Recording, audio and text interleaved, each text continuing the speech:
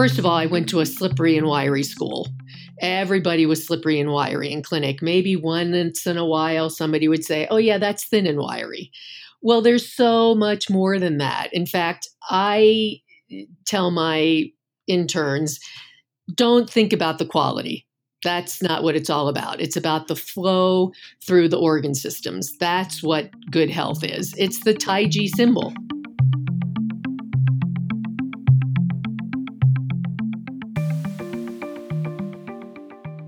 Hey, it's Michael, and this is Qiological. I'm not sure why this topic comes up so often in my clinical conversations lately, but for some reason, I've been reminding my patients about the wisdom from that great classic on enoughness. You know the one I'm talking about, right? Goldilocks and the Three Bears. You might see this in your practice too. You know, there's the people that say, load me up with needles, as if more was gooder. Or they think they should be a certain way in life, but that's kind of like Goldilocks trying to sleep on too hard of a bed. They think they are too much of this or not enough of that. And what they miss is that there's this sweet spot of just enough. I'm not sure where you're listening from, but us Amerikanskis, we tend to think that more and better mean the same thing. Unless it comes to weight or waistlines, when we tend to err in the other direction.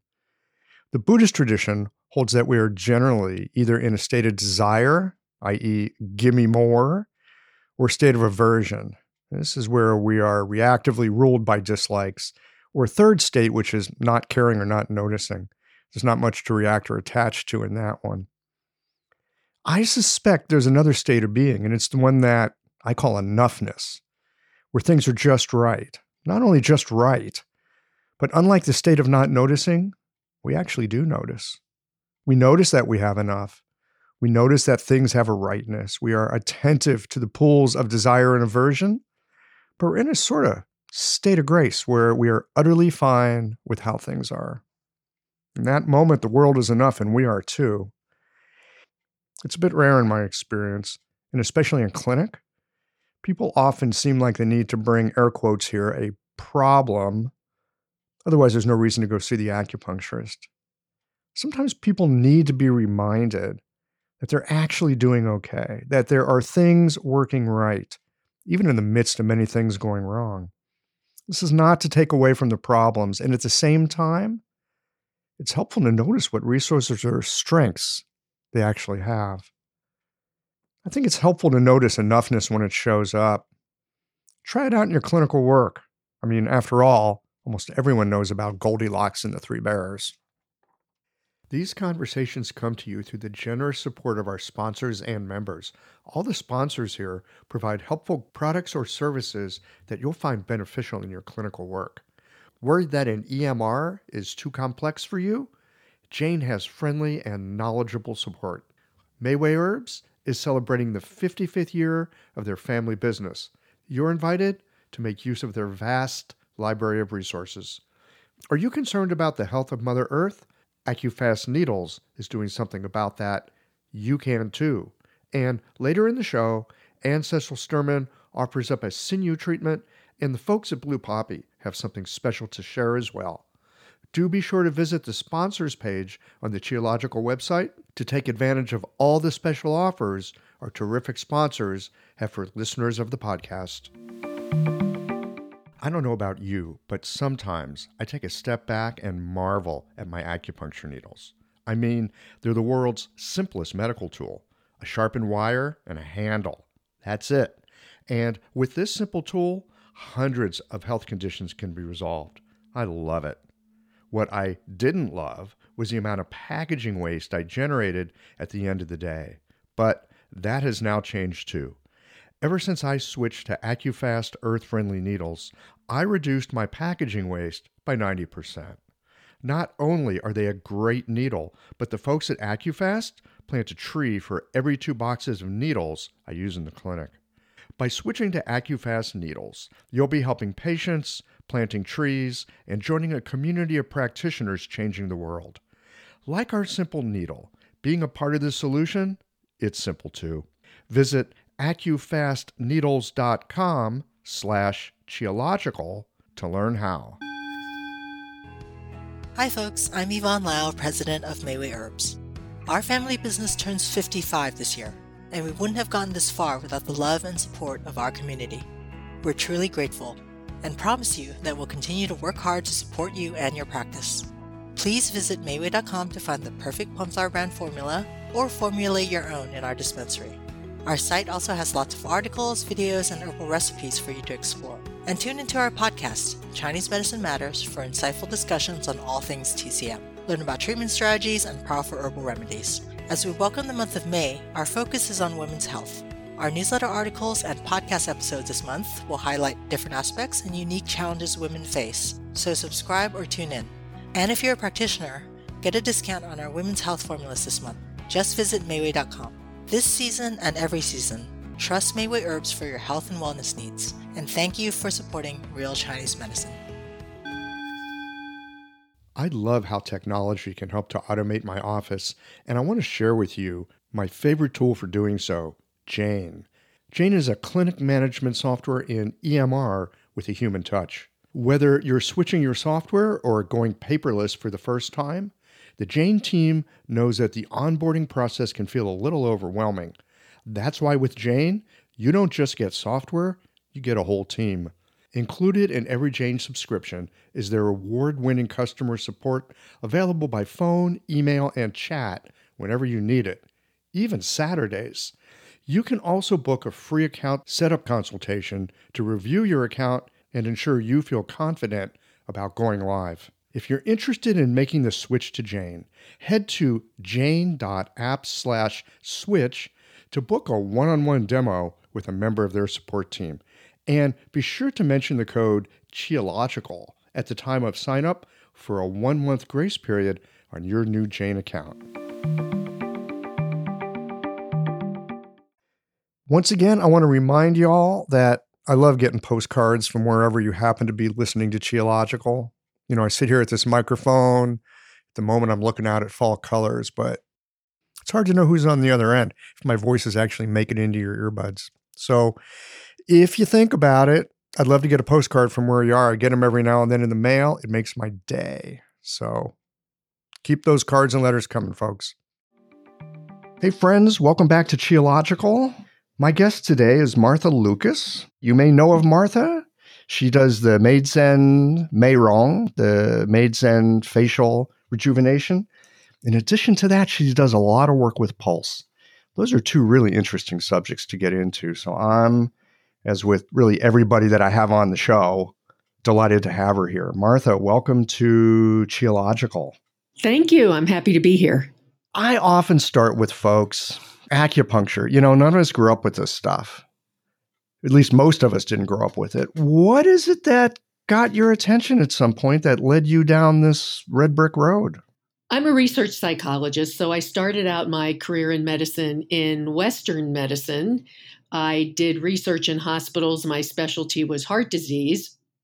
And what I studied was thoughts, because we, in my training as a behaviorist, think of everything as a behavior. So what I was studying was how these, and it was men at the time, perceived the cause of their heart disease. Did they think it was their behavior, that they didn't eat right or exercise, or did they think it was just something like, oh, it was just fate? And then I studied how well they did in their rehab. But as I was working with them and realized their surgeons were great mechanics, I wondered what else is happening. What beside the mechanical device of the heart keeps life going on? So I studied Reiki because I feel like that's kind of the mother of the laying on of hands medicine, and went through several different kinds of classes, axiotonal alignment. Then I learned color puncture, which is acupuncture like. You use acupuncture points, but you put color on them. You use a colored light with different colors. But the teachers didn't explain why you put red on LI4 and yellow on SP6, which is how I looked at it back then because I was a research psychologist. I knew nothing about Chinese medicine. So when you gave me a list of these points with a color, I'm a researcher. I want to know why. You want to know why? Yeah, exactly. Which really, I mean, wouldn't any clinician want to know why? You would think so, but I seemed to be the only one who kept raising my hand saying, why am I putting green here? Why am I putting yellow there? And they would always say, because Dr. Mandel says so. Well, I'm sorry, but in my practice, I can't say to a patient, oh, Dr. Lucas, why are you doing this? And I say, well, Akila said, Dr. Mandel said. That will not cut the mustard. Right. So I went to Chinese medicine school really to find that out. I didn't even have the intention of becoming a practitioner. I thought, if I can understand how this color thing works, that'll be good. I can be a color puncturist, and that'll be that. Oh boy, you were wrong, weren't you? I was wrong. And I'll tell you what completely changed my life was meeting my pulse diagnosis mentor, Jim Ramholtz.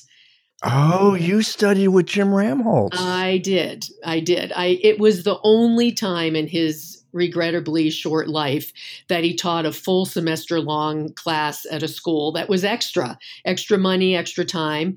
Not that I'm type A or anything, but I signed up. Wow. Yeah, he's an interesting cat. I've heard of him because I used to live in the Seattle area. I mean, he's almost like a ghost, like you hear the name here and there. And I heard he was an amazing pulse diagnostician. Oh, yeah, he was a master. I mean, he was very, very, very humble, so he would never describe himself as that. But for me, he totally changed my life because, as with most schools, our school didn't teach pulse diagnosis. As a research scientist, I have to use a model that I know works, that I can see changes, and that's what I teach. I can feel the pulses, see what's happening, what the imbalances are, and then see whether inserting needles works or not. I don't have to take it by faith. Like opening the Daimai with gallbladder 41 Sanjiao 5 doesn't always work. Yeah, I mean, how do you know it works? Well, you don't, unless you can feel a blocked Daimai. Right. Wow. I followed him until his untimely death, and I am forever grateful. He made me the diagnostician that I am today. So it was the pulse that really flipped it for you. Yes, because as I said, as a researcher, you just can't take things on faith. I wouldn't take it on faith either. It's like, how do I know that this needle is doing what I think it's doing? In fact, I mean, when I first went to acupuncture school, it's funny. I wasn't sure I was going to graduate and be a practitioner either. I wasn't even sure I was going to get all the way through it because I was just curious. In fact, I wasn't even sure I wanted to be a practitioner because, I mean, I had a really nice, lovely, middle-class, high-tech job. Life was good. But I was curious because the dang stuff had helped me. And I remember in that first maybe 6 months, we'd read about the stomach channel goes here and the spleen channel goes there and these points do this. And I'd be like, really? I mean, it's in a book. So someone put it in a book. So what? Big deal. There's a lot of stuff you can put in a book. So what? Right. But then I'd be in clinic and I put a needle in a place and the patient would go, wow, I feel that down in my toe, right? I put a needle up in their knee and they go, I feel it in my toe. And I'd trace the channel and they'd go, how did you know where that was? I go, oh, maybe there's something here. Right. And obviously there is something there. Yeah. So talk to us a bit about pulse. It's sort of a gold standard kind of thing, right? Like, we're all like, oh, the pulse, it's the most important thing. I know for myself, pulse is often, no pun intended, kind of slippery thing to get a hold of. Well, and that's why I call my book Beyond Slippery and Wiry. Because first of all, I went to a slippery and wiry school. Everybody was slippery and wiry in clinic. Maybe once in a while, somebody would say, oh, yeah, that's thin and wiry. Well, there's so much more than that. In fact, I tell my interns, don't think about the quality. That's not what it's all about. It's about the flow through the organ systems. That's what good health is. It's the Taiji symbol. It's the Taiji symbol. It's the infinity symbol. That's what the perfect balance of health is. So when you have a goal like that in your treatment, my goal is to make the pulses feel like that, then I know whether or not my choice of acupuncture points worked or not. And I think that's, for me, what every day in my practice, I am still amazed at the use of acupuncture points and what certain ones do and what certain combinations do. In fact, I have some acupuncturists as patients, and once in a while they'll say, LI6, why are you using that? I haven't used that since I got out of school. And so it's a little teaching moment for them. So when you talk about beyond slippery and wiry, and you're looking for the feeling of the flow of the chi through the organs, what does that mean? What does that mean if someone's got their fingers on someone's wrist? Well, first of all, you have to keep all your fingers together. There's no more of that lifting up and feeling, oh, what does the kidney feel like? What does the spleen feel like? You don't do that. That's counterintuitive to try to feel flow. So basically what it means is that you can feel the kidneys support the spleen, stomach, support the lung, large intestine. So you can feel the water supporting the earth, supporting the metal. And then on the other side, feel the same thing. And then you get the sense that each side is supporting each other, just like the 5 elemental flow. So you're looking to see if there's any disruption, any little backwash, something that's not going smoothly from the chi to the cun. Yes. Or is there a block somewhere? Is there a knottiness somewhere, meaning that the energy is getting stuck in that one location? And then the goal is figure out, okay, I can feel that block. Well, before I'm going to feel any flow, I need to release that block. For example, if I'm treating someone with fertility issues and their daimai is blocked, well, it would be pure silliness to start tonifying the lower jiao, start tonifying the kidneys and do the ren. Because why? Their daimai is blocked. Nothing good is going to happen from that. You're going to make them worse. Right. Exactly. What's a blocked daimai feel like? For the most part, it feels like on the left side that the kidney pulse isn't flowing into the liver. So it's like your fingers, it's like there's a little wall between your fingers. That's where I first look for it. And sometimes it's so blocked that you can feel that same sensation on the right side. And the thing is, then you don't have to keep feeling the pulses like, oh, what else is happening? Because everything is going to change in the pulses when you open up the daimai.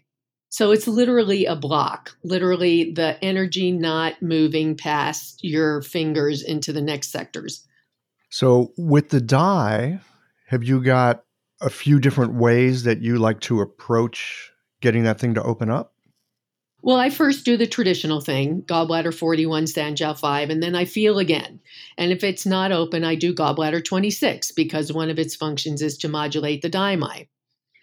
Then you might have to go to physical, like diaphragm area points, more local points to see.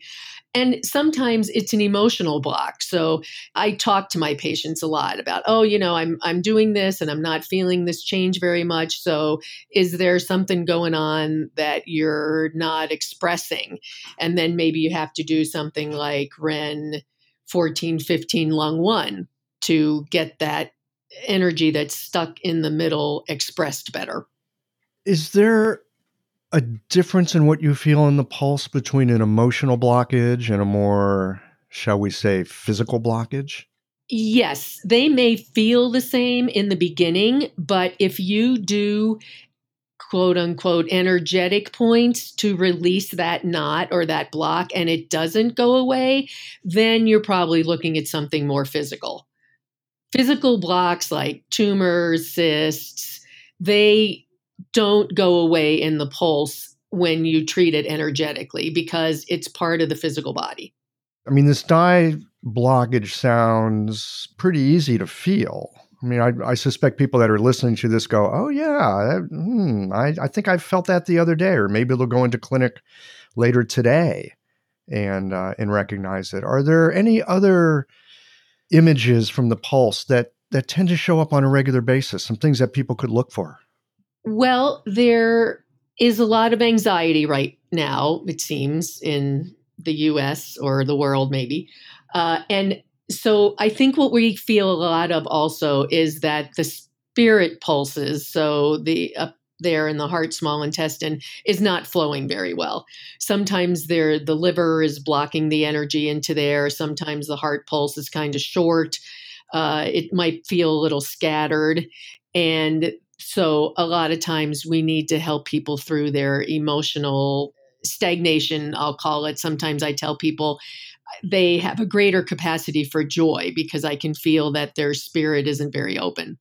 I often feel something sort of the opposite. I often will feel an excess, sort of a flooding scatteredness to that Sun pulse on the left side.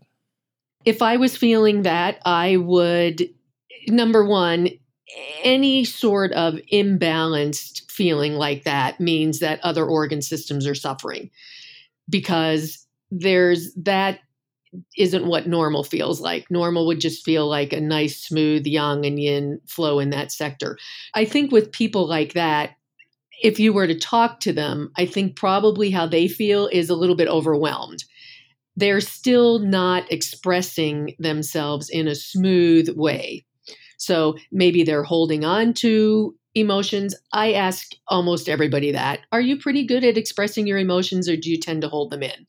Or maybe it's in a woman who needs to have a good cry. Yeah, well, men could use a good cry too a lot of times. Well, they could. It's true. Yes, men could use a good cry. When I ask men, are you pretty good at expressing your emotions? I have to say probably 90% of the time they say, well, no, not really. What's the point? Why would I do that? Oh, exactly. Why would I do that? Right. So, I tell them you can do it in your car. I mean, the important thing is to get it out. You don't have to say it to your boss. You don't have to say it to your wife. The important thing is to get it expressed out of your system so that you don't keep yourself stagnated. Hello, everyone. Anne Cecil Sturman here. A working knowledge of the 8 extraordinary channels from the unbroken oral tradition of acupuncture is valuable beyond words. The power of these channels is tremendous if the practitioner has well-integrated diagnostic, theoretical, and practical skill. You'll be familiar with Dumai, the governor channel, or the Sea of Yang, the primal reservoir of Yang, which ultimately finances all movement and growth. But this channel also governs the ability to self-determine. The psycho-emotional presentation of your patients can be matched to a classical activation of this channel, clearing impedance in the free flow of yang qi to body, mind, and spirit. I'd like to share with you the marvelous potency of the Du channel in a full-length live treatment video from the seminar I taught last year in Melbourne, Australia. It's at annececilsturman.com/sinews 2024. Click on the Jump to Free Teaching button or see the link on my Instagram page at Anne Cecil Sturman. Thanks, Michael. Back to you. So for people that have not taken your pulse class, but they would like to expand their thinking about the pulse, or maybe just expand what they can feel with the pulse, have you got any suggestions on some territory they can kind of wander into as they're working with their patients? Some different ways of approaching the pulse in terms of getting some information? The first thing would be keep your fingers together. That idea of lifting and feeling one organ system at a time is just silly. Once you realize that good health is the flow of yang and yin through all the organ systems, it's kind of silly to pick up your fingers and make them separate. And you have to go deep. You have to feel down, deep toward the bone level to feel the person's core chi. What's going on down there in their original energetic strength? When somebody just barely puts their fingers on the pulse like a feather, there's so much information you're missing. So if you think about keeping your fingers together, feeling for a flow, I know this is kind of blasphemous, but forget about the qualities. Just forget about that and try to feel is there any flow going on under your fingers? That's what life is. It's a flow. That's what the Taiji symbol is. It's a flow.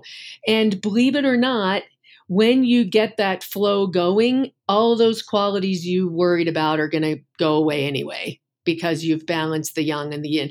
Sometimes not. I mean, I see cancer patients, scleroderma patients, people with some serious chronic illness. Sure. Is the flow of their chi going to be perfect? No. They're at the end of their life. They have scleroderma. They have some dread disease.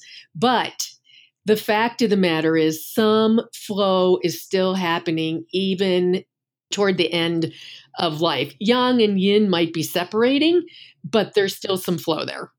I remember when first being taught pulse, we were taught to just pay attention. Where's the energy? Just go into the pulse, and is it more at the surface? Is it more lower? Is it way deep? What's it feel like? Does it have a tune? Does it have a rhyme? That kind of thing. Later we learned all the various qualities and things that you've got to know for the test. It's nice to hear you talk about this in terms of just pay attention to how things are all working together. It's kind of a relief, actually. Oh, good. And I'm glad to hear you say that because, as I said, my school focused on clearly just on the texture, the quality. There was nothing about flow. I learned all of that from studying with Jim. This is very helpful for me. Every now and then, often enough that it gets my attention, I will feel something in the pulse. And my first thought is, what's that? Right? There's something in there. It's like a fish flicking its tail. There's one, I've got a name for it. I call it the ringing pulse. It feels like a bell is being rung in a particular position. There's one that feels like something flapping in the wind. I've got all my own images and words for some of the oddball stuff that I feel. And I take it as, all right, there's something here. It's up to me to figure out what it is.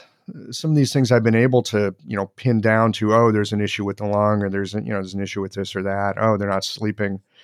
But a lot of times I won't know what it means. All I know is there's something weird right here.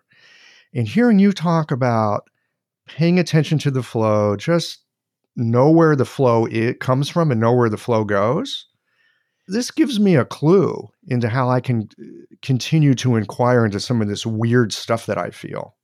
Good. And I talk to the patient a lot. One of my specialties is dealing with old emotional trauma, or sometimes what I like to call the relinquishment wound, especially in people who have been adopted or who are preemies, because there's a depth of deficiency in the spleen stomach sector that I swear I feel in every single one of those people.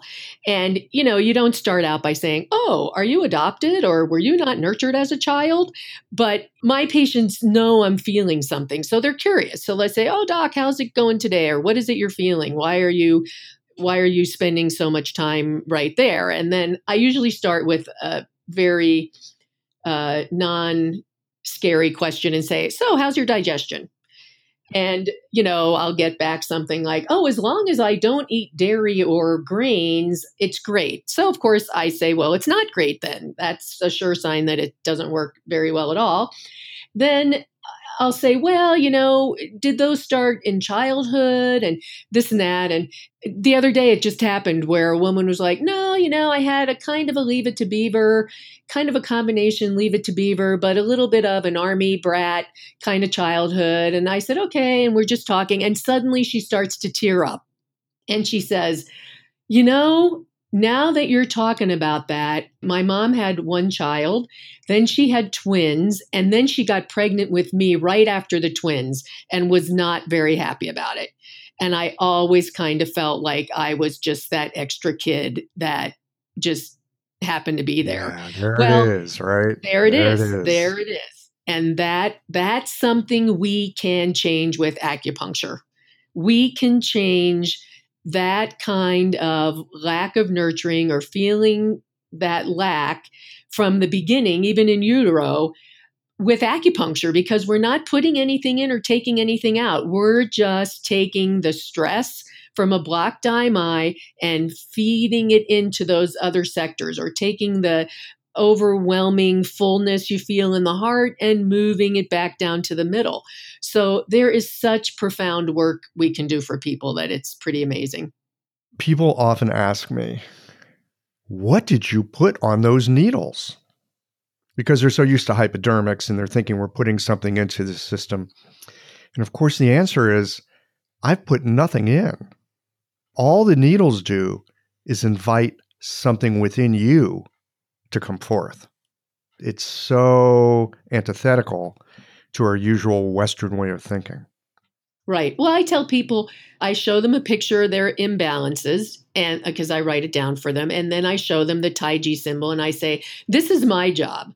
My job is to make your energy go back to balance like that. Because at some point, unless from the moment of conception you are out of balance for some reason, which some people are, your body knows balance. It just has forgotten because of all the stresses or physical illness or emotional problems. And it's my job to remind your body how to do that so I can send you on your way and your body knows how to balance itself better.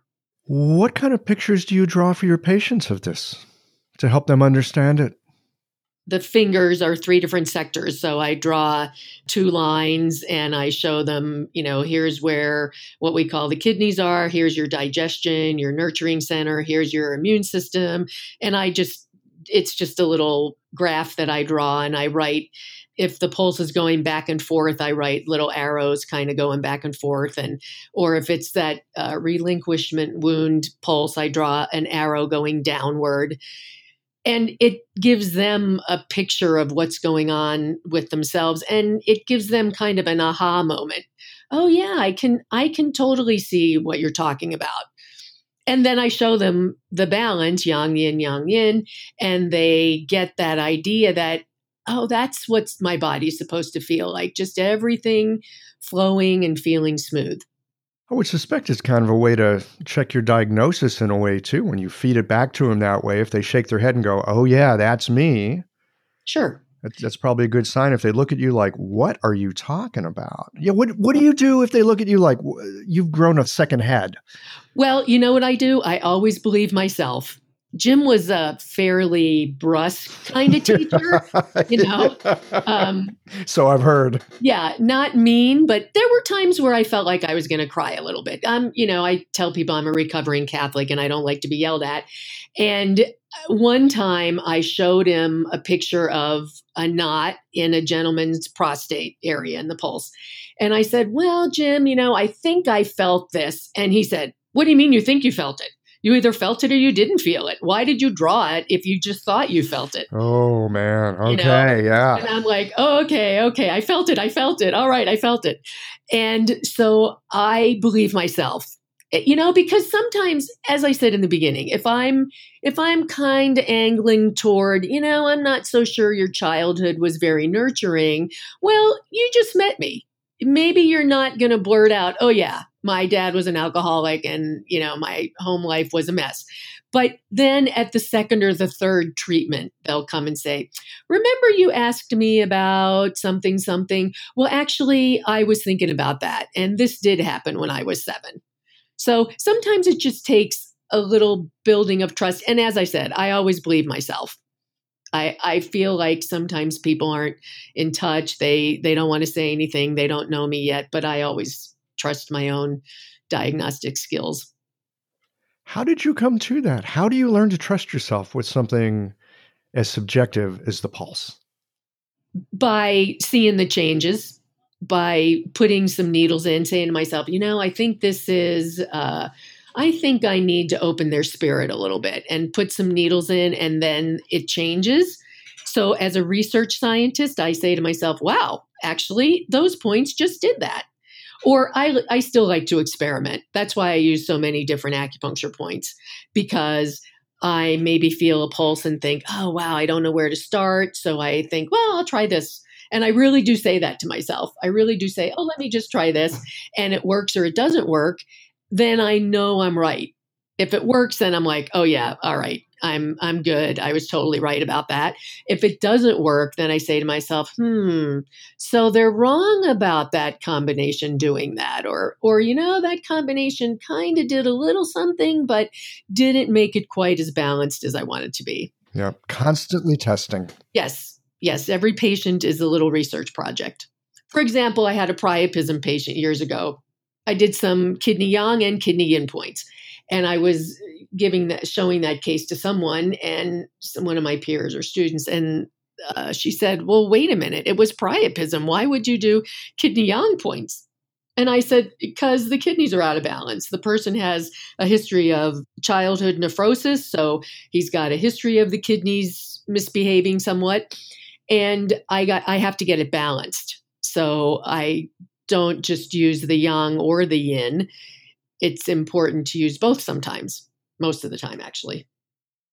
As human beings, we have incredible sensing abilities.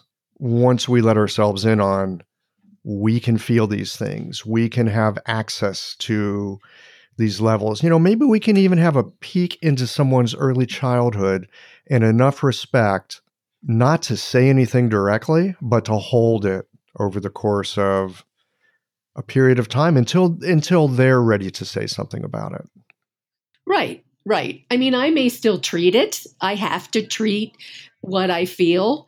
But if they're not ready to say anything about it, then that's fine. And, honestly, that's why pain isn't one of my favorite things to treat, because if someone comes in with shoulder pain, but it turns out that it's an old emotional trauma that's not allowing the energy to flow in the small intestine channel or the large intestine channel, they don't want to hear that. They came in for shoulder pain. And, some people do. Some people are like, wow, you mean really? Something that happened in my past could be affecting that channel and therefore eventually lead to pain? Yes, actually, that is how the body can work. But if they're not ready to hear that and they just want their pain fixed, then I can do that too. I'm still going to, in my mind, treat the old issue, but I don't have to talk to them about it if they're not ready, because I'm not a psychotherapist. I'm a research psychologist, a research scientist. So I don't do psychotherapy. Yeah, I don't do psychotherapy either, although I get accused of being a therapist by my patients all the time, because we'll be sitting, exactly what you were just saying. They come in with a shoulder and it's got trouble. I work on their shoulder and maybe they bring something up that actually does have some emotional content, or they bring something up that is actually getting to what the issue of the shoulder is. I didn't bring it up. They bring it up. All I do is get curious and inquire about that. And then all kinds of other information comes through. And so often people come in with a busted up body part and they find out there's all this other stuff going on. And it's not something that I'm pushing them toward. It's not something I'm asking them to do. I just hold a space that it can come up if it wants to. And that's beautiful. I mean, I say that's how Chinese medicine can help people be more the spiritual, in touch person that they were meant to be, is because we allow them to see how all of those things are connected. Yeah. Yeah. And sometimes just dial down the reactivity enough that they can notice, oh, this is connected to that. Huh. How about that? That's right. I could go on and on with you about the pulse, but I want to get into the other piece of what you're doing, which is the Meizen, the facial acupuncture. You've got this deep curiosity about how things work. You're so lucky to have run into Ramholtz because you got a piece of pulse lineage that not many people have. Where did the Meizen come from? Well, because I already had a career, when I went to Chinese medicine school, I probably was 40-ish. And I don't know, right at the beginning of school, somebody said, or there was something in class about how Chinese medicine can help you maintain your youthful appearance and help take lines and wrinkles away. Now, the first thing is Chinese medicine is a preventive medicine. So we start seeing you as a child. We help prevent the flu. We help, or if you get a cold in school, we help you get over that more quickly and see you for your life. Then yes, you're going to age more gracefully because it takes a lot out of someone to have the flu for 6 weeks. So that's the first thing I thought was, oh, wow, this is great. You can stay healthy and you're going to age more gracefully. Then I started to think about, what's this deal with the needles and the face and the skin? So one of my peers and I started to just we started to just fool around a little bit with needles in the face and try to think about how that would all work. And then I did some research into the classics and realized that in the old days, they did what's called multiple needling. So started experimenting with putting more than one needle in a point, and then did the modern medicine research into where wrinkles start, what's going on with the skin that we begin to sag and get wrinkles. And it turns out in my classes, the students all laugh, but I call the 30s the decade of decline for your skin, because that's really when things start to go downhill with the skin. So again, if you want to prevent lines and wrinkles, the time to start getting needles in your skin is in your 30s. So you can maintain that look instead of trying to go backward when you're 60, because it's easier to prevent the lines and wrinkles than it is make them go away, frankly. Of course. I mean, that's just true for anything with medicine, right? If you can avoid having a problem, that's the best way to do it. Exactly. But that's an educational thing. I recently had new patient come for some kind of pain, and I was just explaining, giving her the rap about preventing, like, okay, once we get rid of this pain, then I need to see you to just keep the pain away and prevent the pain. And she said, I've always just come for acupuncture when I have pain. I never thought about it as preventing the pain. I know, it's so surprising, isn't it? Yes. Yeah. So no one ever explained that to her. You wouldn't think about that, I don't think, unless someone said those words. Hey, let's prevent the pain in the future instead of I just see you every time you have the pain. Well, we think about getting our cars serviced for preventative maintenance. You know, if you have a musical instrument, on occasion you got to tweak the strings on it, right? Yes. Because things change with aging and things change with the temperature and season. Right. But our mindset about medicine isn't that. Our mindset about, we don't come to once a year we come to our doctor and say, hey, I'm feeling great. I'm just here so you can confirm that with blood work and listen to my heart. But we don't just come in and say, hey, I'm feeling great and I'm here to see you. So that's the mindset even for Chinese medicine is, I have a pain, I have a cold, I have, mostly it's pain, I need to be seen. So we have to educate people to start young. Well, over in Asia, it is a little bit different. I mean, I remember in my teacher's clinic, women would often come in after their period just to tiali, just to regulate things, right? Just to harmonize. Well, I tell my fertility patients once they get pregnant, I say, okay, you're not done. You need to get treated during your pregnancy, and you're not done after you have your baby. I know it'll be a little more stressful because, now you've got this baby and you're busy and you need a babysitter or whatever. I tell them they can bring their newborns because they sleep anyway. But I clearly say, you are not done. You need to absolutely come after you have your baby. In recent years, the Sa'am acupuncture style has generated significant interest and a loyal and growing following. In the Sa'am approach, a precise diagnosis leads to a 4-needle treatment to address the 5-element and 6 qi imbalances in the body. The 4 needles target the controlling and generating cycles. It's common using this method for the needle sensation to be stronger than in many other styles. Thus, the choice of needle becomes important. The Unico brand of needles lends itself to both strong and gentle techniques. These superior needles are made of uncoated Japanese surgical stainless steel and feature the best guide tube on the market with its unique beveled edge. Additionally, Unico needles have a tensile property that helps with freehanding needles into Jingwell points and allows you to more easily feel the arrival of qi. Blue Poppy is the exclusive importer and distributor of Unico needles. Use the code QI2024 to save 10% off Unico needles at www.bluepoppy.com. You'll be glad you did. I was talking to someone the other day who used the phrase fourth trimester. Let me help you with the fourth trimester. That's great. Isn't it? That's great. It really rang a bell. Again, in Asia, they've got a thing called Zoryets, especially in Taiwan, where the women take a month off. They eat nourishing foods. They're attended to. They're cared for. They look to build their blood in qi back up because they just lost a lot of it. Yes. Yes. And yeah, so that idea of a fourth trimester, that's something I think that Western women could understand. Oh, I think so. Except that, as I said, I think there's so much going on after that once again, self-care kind of goes out the window.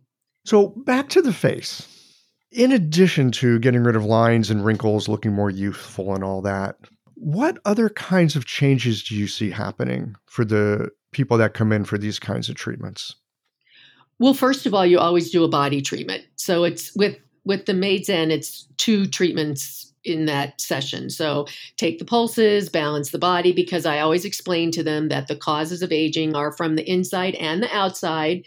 So, I kind of point to my lower dantian and my digestion and my breathing and say all of that needs to be regulated, because that's partly maybe why you're prematurely gray or prematurely wrinkling. So you do that part.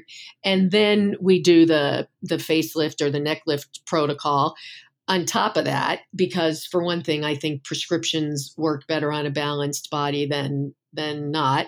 They feel good. Sometimes their digestion gets better. They're so relaxed. I take the eye pillow off and they say, I can't believe how relaxed I am with all those needles in. How is that even possible?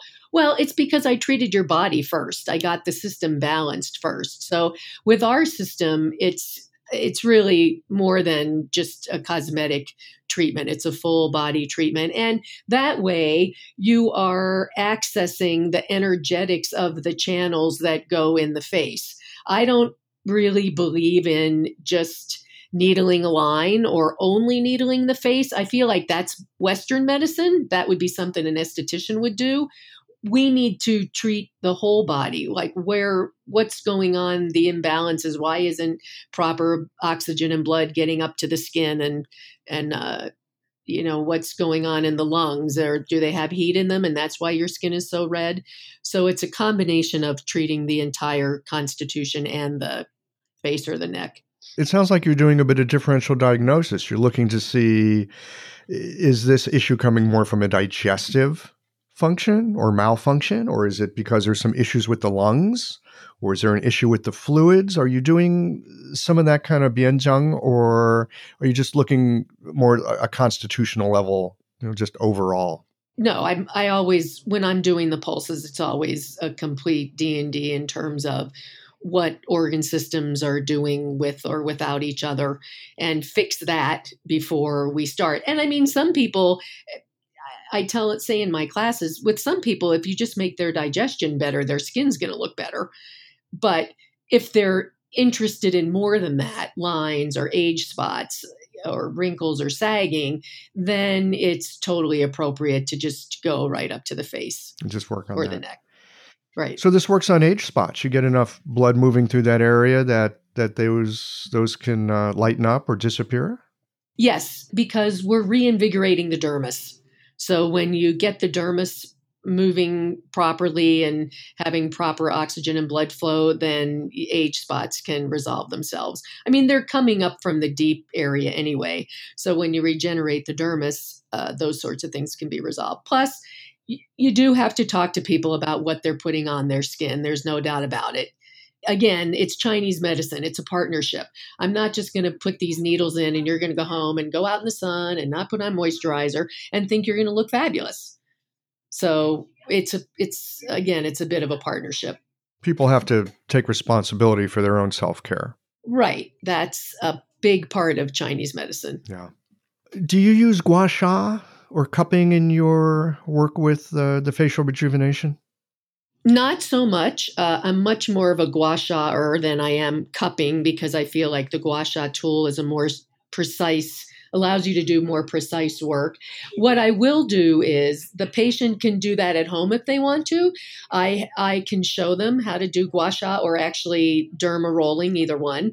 And then they can do that at home in between the cosmetic acupuncture treatment maintenance. I don't like them to do it too much in between the actual protocol treatments, because the body needs to respond to our accessing the collagen and elastin matrix. But certainly in between their month-long maintenance, if they want to do a little facial gua sha or something like that, that's totally appropriate. So often people think if a little's good, more is gooder. And right. Yeah, then you end up with over-treatment. The body doesn't have a chance to respond to one treatment before it's having to deal with another one. Exactly. And I'll say, let's see how this works for you. Like they'll say, oh, well, can I get a peel? The protocol is a 10 treatment protocol. And they'll say, can I get a peel in between? And I say, well, no, I don't want you to get a peel. Let's see how this is working. Let's see how Maidzen works before you go and try to do other stuff. Well, you're a research scientist. You want to take it step by step and see what each thing does, right? It's true. Yes, I do. It's tough sometimes because I confound my own studies. That is an interesting thing. I know in my practice, there are people who come in and they really want to know what's the thing that's going on and what's the thing that's going to fix it. And they're okay with doing one thing at a time. And then there's others that say, bring the smorgasbord, just make the problem go away. Right. And I tend to have that kind of mind too. I want to know why something worked and why it did, or I want to know why something didn't work and why it did. So I can hopefully learn something. Well, I just told a patient yesterday that, because, sometimes we all experience people come in and say, one of my first questions, just so I know how to approach the needling, is, so have you ever had acupuncture before? Oh, yeah, I've had acupuncture before and it didn't work. And I do not have a problem saying to people, well, acupuncture does work. And sometimes what didn't work was you didn't go for enough treatments, or you didn't get treatments frequently enough or for long-term enough. Or sometimes there are some things maybe your practitioner asked you to do in between treatments that you didn't do, because acupuncture does work. Now, there are poorly trained practitioners in every profession, medical doctors, lawyers, everywhere. And that could be a factor too. But I really focus a lot on acupuncture works. So we need to figure out why it didn't work that last time. What would you call a fair trial for acupuncture? For acute things, I would say 3 to 6 treatments, and I'd like to see the person at least twice a week. For more chronic things, chronic meaning maybe between 8 and 12 months, then we're looking more at 6 to 12 treatments. And then for chronic, like my nephrosis from childhood patient, I see him once a week. I've seen him for 15 years, once a week. And his kidney disease is in total remission just with acupuncture, because he's not an herb guy. Well, that's impossible. Right, yeah. Yeah, it's totally impossible. It's totally impossible. He's one of my biggest fans, because he used to have to, when he came to see me, first of all, he smelled like a person with kidney disease. He had that kidney disease odor. And he had to take 10 days a month of prednisone to keep it under control. And he hasn't had to take prednisone in, I think, I don't even know, over a decade. Wow. So acupuncture works. Acupuncture works in powerful, powerful ways. I just want to jump back to one thing that you talked about a moment or two ago about gua sha and derma rolling. Mm-hmm. I'm not familiar with derma rolling. What is it, and how's it different from gua sha? And from your point of view, how do these two things work to be helpful? Okay, so a derma roller is one of those little rollers with needles on it. So you can buy them like 0.5, 0.75. In theory, it's making little, it's kind of like a 7-star hammer needle, but on a roller. And not as, yeah, I know, but not as deep. Like micro needling is basically an electronic 7-star hammer needle, which I had to go get one years ago, a treatment, because I thought, no way, somebody's going to be like with that kind of a needle on your face. But it is, you have to be lidocained up because it's so painful. But a derma roller is a much smaller, shorter needle version of that. And so theoretically, you can roll it on your skin and your skin's going to get red and you're going to make little tiny puncture wounds depending on how deep the needles are. But in order for it to have a lifting effect, you must needle into the dermis. Just doing topically in the epidermis, it's going to give a little exfoliation. It's going to make your skin kind of pink, just like gua sha will. But for lifting, which is what I treat people for, you must needle into the dermis. You must stimulate the collagen and elastin matrix. So I feel like derma rolling and gua sha are nice in-between tools to give your skin some freshness. And, gua sha is not necessarily going to exfoliate, but derma rolling can. So that's kind of the difference. It's like, is my goal just to freshen my skin up a little bit like an exfoliant, or is my goal to go a little deeper and inspire the collagen and elastin matrix to start being more firm again? So you have to get into the epidermis to do that. Right. You have to go past the epidermis. Well, I'm sorry, past the epidermis. You have to get into the dermis for that. Right. Okay. And you know what? Honestly, are you familiar with the Graston technique at all? Oh, yeah. It's basically gua sha with very, very expensive tools. And a lot of pressure. A lot more pounds per square inch of pressure than you would be willing to do on your face or somebody else's face, because they are also accessing the deeper skin and layers and fascia. So, I didn't realize that. Okay, that's helpful to know, because I thought it was just sort of a rebranding of gua sha with super expensive tools.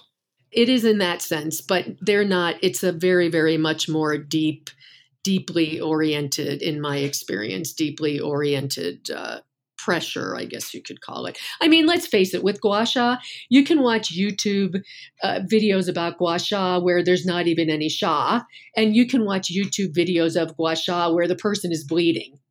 So I tell my patients who want to know, I'll say, well, if you watch one that the person starts to bleed, that's not how I do gua sha. Yeah, that would be a bit excessive.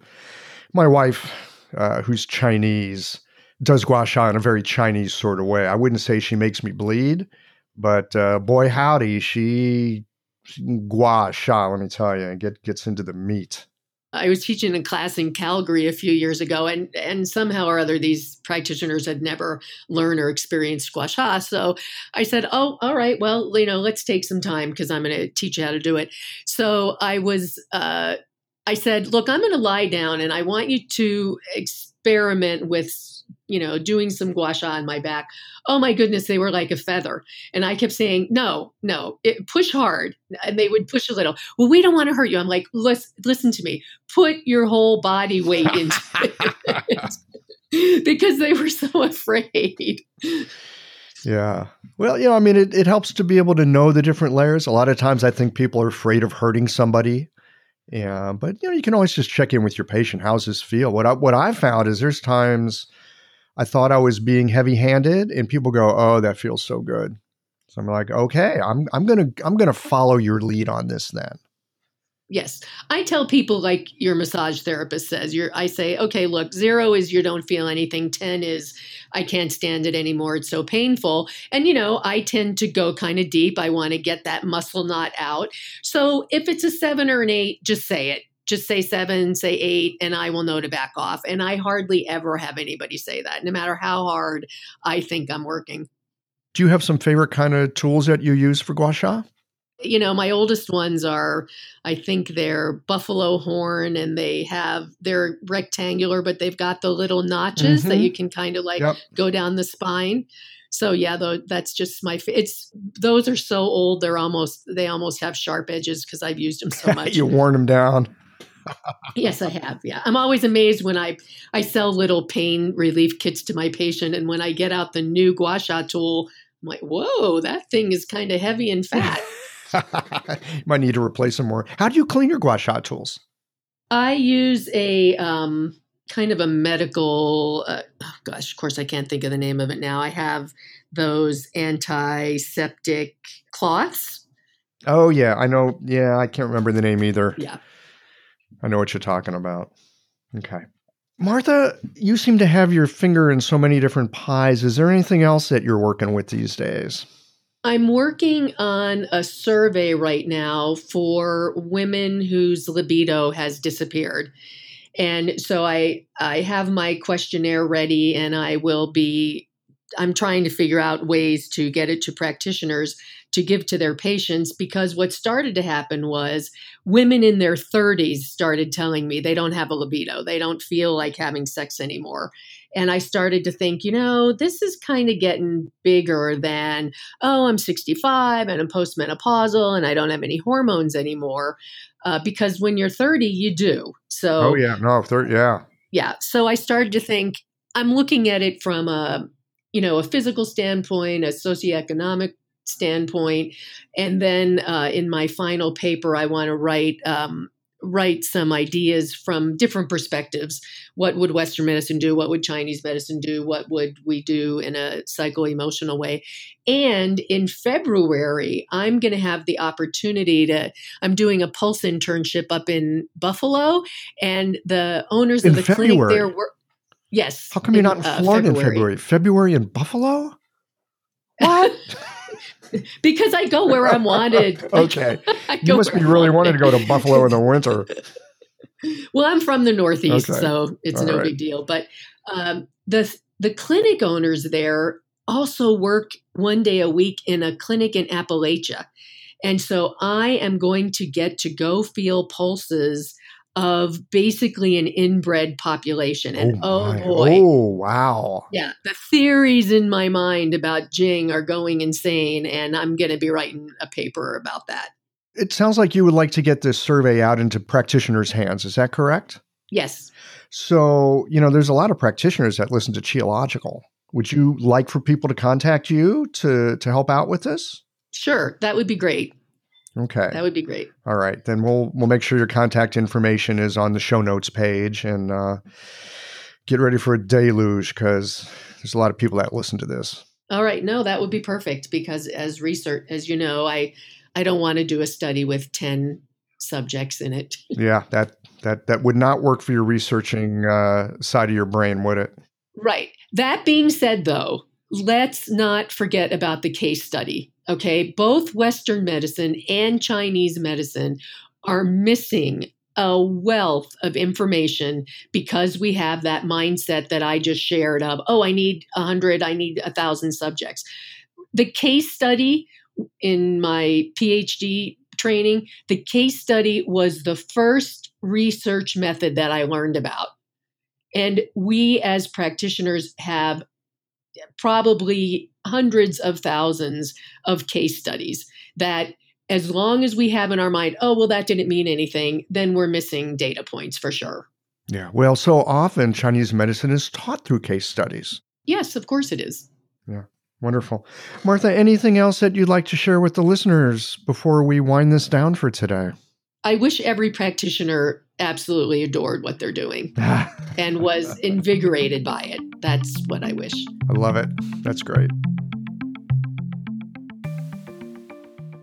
Thanks as always for listening. If you liked this conversation, if you learned something new or found a moment of inspired insight, share the episode with your friends. If you want to support Qiological, there's just one way to do that.